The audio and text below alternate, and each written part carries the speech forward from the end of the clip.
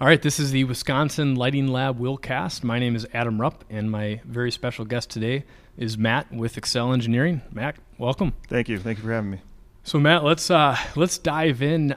Give me a few background details on Excel, and then what your role is within the lighting and electrical department. Well, Excel is kind of one-stop shop for all engineering needs under one roof. We have everything from architectural, structural, civil, process, MEPs. I work under the electrical department. We also have a precast division, and so I've been there for 12 years this year. Busy. We have about 200 employees. Oh wow! Yep, and we kind of have been growing quite a bit. A couple of building additions since I've been there, and really a great company to work for. That's awesome. And what does a typical project look like? I know you guys do a lot on the food processing side of things, and I know you serve a number of different end markets. But when a end user comes to you, what are they really looking for Excel to do? So we do a lot of different projects. Pretty much, you name it, we've done it or we'll do it. A lot of times, our biggest money maker, I could say, is the food industry. A lot of dairy plants. We are in Wisconsin. We right? are in Wisconsin, right? A lot of cheese being made, so we thrive on that. But yeah, that's kind of our bread and butter. But we do everything from retail, hospitality, other commercial office buildings. But mainly, like I said, it's mainly the dairy industry that we really kind of thrive on. And when a customer comes to you, they're really looking, as you mentioned, for a one-stop shop. Mm-hmm. So you guys have an electrical team, a mechanical team. I'm sure there's structural teams. I know you do some IoT and controls type things as well. Right. Within the electrical department, is that where the lighting team kind of also resides? And at what point in the process does your crew kind of take over that silo within the job? Yeah, so typically it's really a good aspect from an owner's perspective to be kind of under one roof. Yep.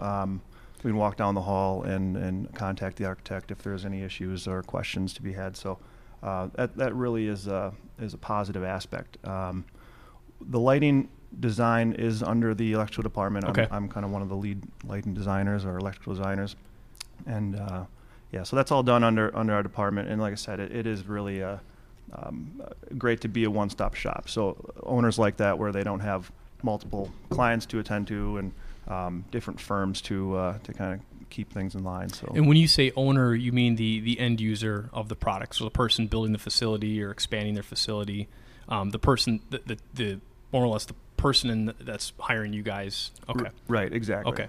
Got it. And within electrical, there's a few different components within that. Lighting is one of them.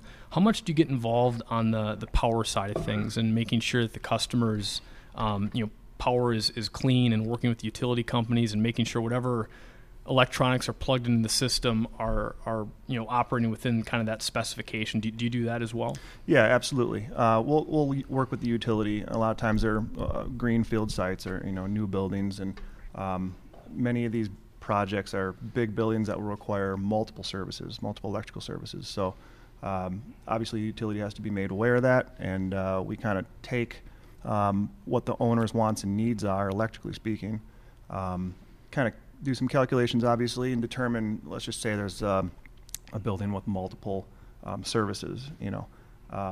We'll take those requirements and distribute power accordingly to handle the owner's needs. Mm-hmm. So really, there's a pretty major project management role as well. So it's not just technical side, doing layouts, doing designs. You guys are really helping manage the overall scope of the job. There's a lot going on in the background as well, correct. And from a regulatory standpoint or building codes, that can vary state to state quite a bit. And I would imagine, given that you guys are kind of headquartered in Wisconsin, you know a lot about that market. But you also have licenses in all states all as well. 50 states, correct. So do you? I know you're headquartered in Wisconsin, but do you work on projects outside of Wisconsin as well? Absolutely, yeah. And obviously, their codes do differ from state to state. The biggest one that we are dealing with, I guess, in the lighting side is the IECC, the International Energy Conservation Code, and that really differs. We've seen the most change with that from state to state as of late. because some states are adopting more stringent energy codes compared to others. So that's really been the not headache or hiccup, but a lot of work goes into that to make sure that you're abiding by those codes. Okay. And on the lighting design side of things, what are you guys looking for in products and in manufacturers and controls? It's our goal as a factory, and then a lot of the people that support our products in the supply chain. Kind of business 101 is to make it easy on the folks that are specifying our products and purchasing our products. But how can we as a factory make your job easier? Well, number one, honestly, is quality, and we want to spec fixtures that are going to last, they're going to work right away, that you just have a good feeling about, have used, they're tried and true. Yep. That's really the biggest thing. The next thing with a lot of our projects and owners, they're obviously, like any owner, will be concerned about cost. They don't want to overspend. Sure. There's obviously always a budget, and that's something to take into account too. But you get what you pay for. There's a fine line, right? There really is. Yeah. Yeah. So it is a fine line, but quality would be the number one thing. And if you haven't heard of a company, maybe you're not. Stay away from that. Yep. And we do the same thing on the component side. Is number one, vet our vendors as much as possible. Mm-hmm. And it's funny that the longer I do this, the more the idea that one person's product is another person's component, that really rings true. Where in our mind, our engineering, our products are a light fixture. In your mind, that's a component within the overall building that you're designing. Right. So it's those kind of first principles of quality and vendor relationships and making things easy on people that are working with the products, I think, really rings true at all levels. Right. There is a lot more that goes into it. It's, lighting is just one aspect Absolutely. of the entire building. Yep. When it comes to, producing construction drawings. So, but yeah, it comes down to quality and things that you trust and a warranty and things like that. Yep. So within the engineering silo at Excel, I guess let's talk specifically about the electrical and lighting department. What types of engineers or engineering disciplines are on that team? It could be a position or a background, or what does that team look like? Well, we have a couple of electrical engineers licensed. A lot of guys we train, on hand. We have all of our team does lighting. All of our team does power distribution and stuff like that. But I guess you could say that a couple of people are specialized in lighting, and whereas other guys are more towards the power distribution or low voltage. We just hired a guy that kind of specializes our low voltage and telecommunications division. So, but ultimately, we all kind of do everything. Yep. Our whole team. We got a crew of 12 guys and gals in our department alone. So cool. And you and I collaborated on a project a few months ago where we hired you guys to help put together a specification for some of our sports lighting jobs. Mm-hmm. And we had a focus on power and clean power, and we really, for us, with some of these mission critical applications that we work on, whether it's sports or high mast or airport lighting, infrastructure lighting, that type of thing, we found out a couple years ago that's really important for us to have a holistic view of the electrical system. Mm-hmm. But in terms of protecting lighting equipment, what do you see as the fundamentals of that, starting at the transformer and then the distribution panel and then maybe at the pole itself and then on board the fixtures? When your team is designing a system, what are the things that you require to be in that specification? Well, typically we'll always have an SPD on the incoming service, which in typical it'll be a switchboard or a smaller application, an I-line panel or something like that. But always have a surge protection device on the incoming. And then as you branch out from there, depending on what kind of loads you have on, like I say, a panel, you'll have an SPD on that panel as well. When you brought up the project that we kind of helped you with, at the pole level, we also had another smaller Type 3 SPD at the pole to protect those components within each of those poles. So, and included with that design, we had a lot of lightning mitigation. ground rod down to earth and stuff like that. So really, you're trying to protect those components in the whole system, really. And how does that differ with new installations versus retrofit applications where the existing electrical and conduit is there? What will you guys do from a part standpoint or product standpoint to help protect retrofit applications with existing electrical infrastructure? Well, there are things you can do. Obviously, one of them, a lot of times we'll go into existing facilities and see that there is no surge protection devices whatsoever. So, and that's something that you can add on easy enough after the fact, and add some additional protection. Again, to go back to the project we helped you with, there was some fusing involved. Sure.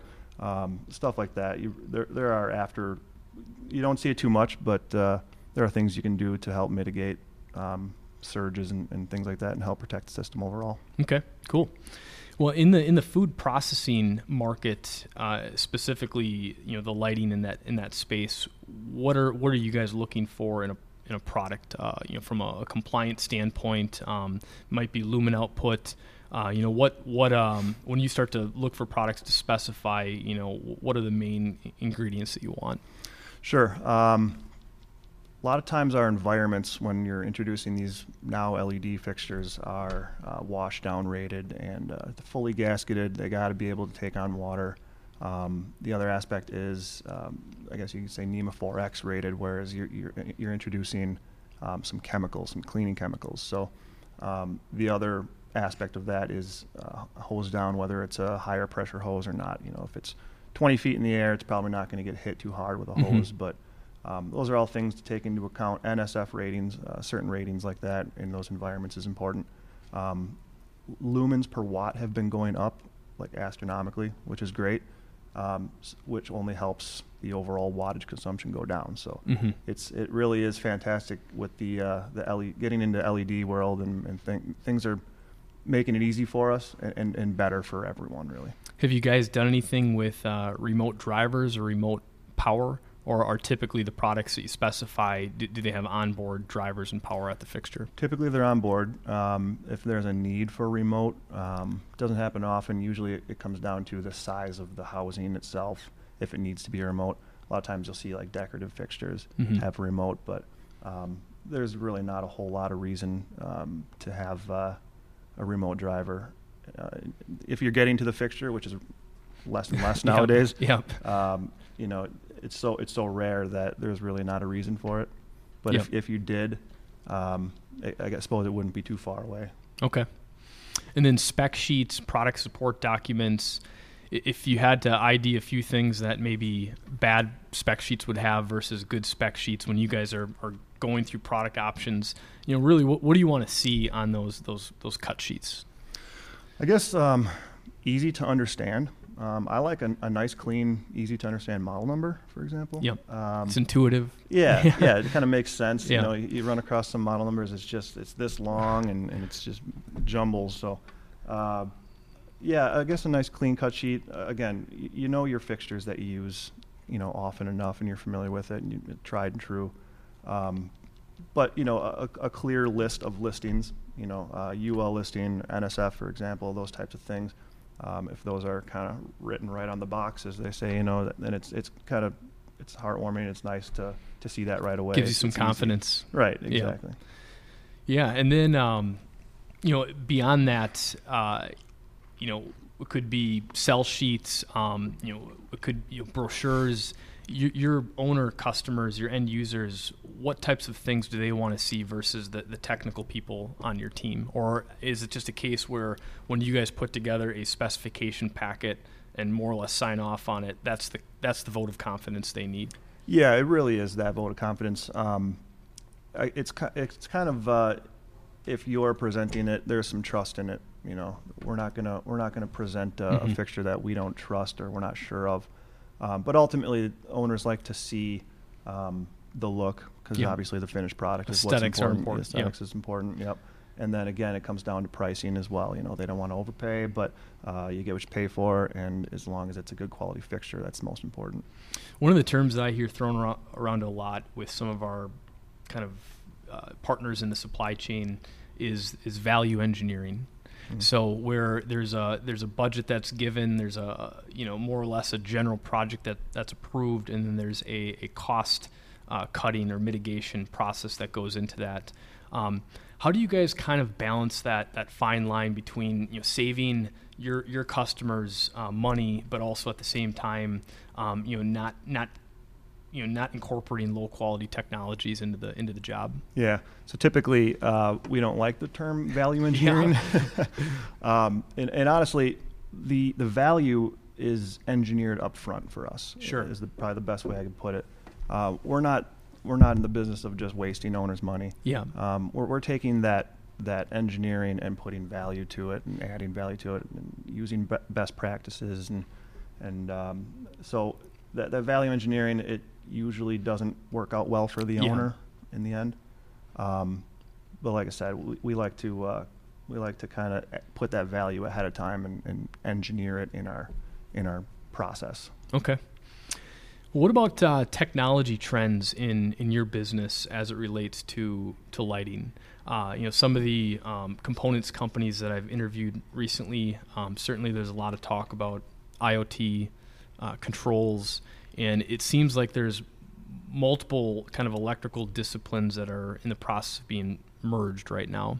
Where traditionally a light fixture, its job was to produce photons and put them on a vertical or horizontal plane, where fixtures are now moving into really computers or microcontrollers. Do you see IoT, say at an industrial building, as separate from lighting, or do you kind of think of those two things as one and the same? And how does the controls side of things relate to lighting versus just general building management? The IoT thing hasn't really kicked off in our world too much yet. Okay. What we're starting to see more and more is the introduction of wireless controls. That I haven't really used much either because I haven't had much trust in it, but I keep hearing really, really good things about it, especially with renovation projects. It can be, I think there's some value there. Sure. The IoT, it's becoming everywhere, we just don't see it too much at this point in time. And once that kind of goes mainstream within your discipline or your market, do you guys think you'll have a separate crew or a separate team that's supporting that? I know you have an audiovisual department that maybe that's a little bit closer to what lighting is going to be a few years down the road. But do you see more of that skill set and that team taking ownership of the industrial IoT or the lighting controls, or do you think that'll still be within the electrical and lighting silo? So I did fail to mention we have an AV division earlier, and we'll kind of put our heads together and work together on things like that. So you are correct. That would be lighting controls is a big aspect of what they do, and we have and will work together on projects and kind of ultimately get the end product together and really work together. But the lighting control aspect is something that we'll definitely both do. Yep. But they do a lot of AV things, and lighting control is definitely one of them. Yeah, I interviewed an engineer with one of our suppliers a couple weeks ago, and we were discussing lighting controls, lighting technologies, wireless technologies, and it was pretty much his stance that there's plenty of technology options out there. It's just a matter of a lot of the lighting companies getting on the same page. Where there's other products, even residential things, and it could be audio-visual products or other industrial IoT products have really been using these wireless technologies forever. But for whatever reason, a lot of the lighting companies are still going in multiple directions. So he was talking a lot about Zigbee or Bluetooth mesh or Wi-Fi versus Cat5, and it's not a matter of necessarily picking one and running with it, but really understanding the application. For instance, with us on the sports side, if we're trying to put a light show together for a retrofit application, it's not necessarily feasible for the customer to run all new Ethernet cable to 400 fixtures for a minor league ballpark. So being able to leverage some of the the tried and true wireless technologies, I think is important.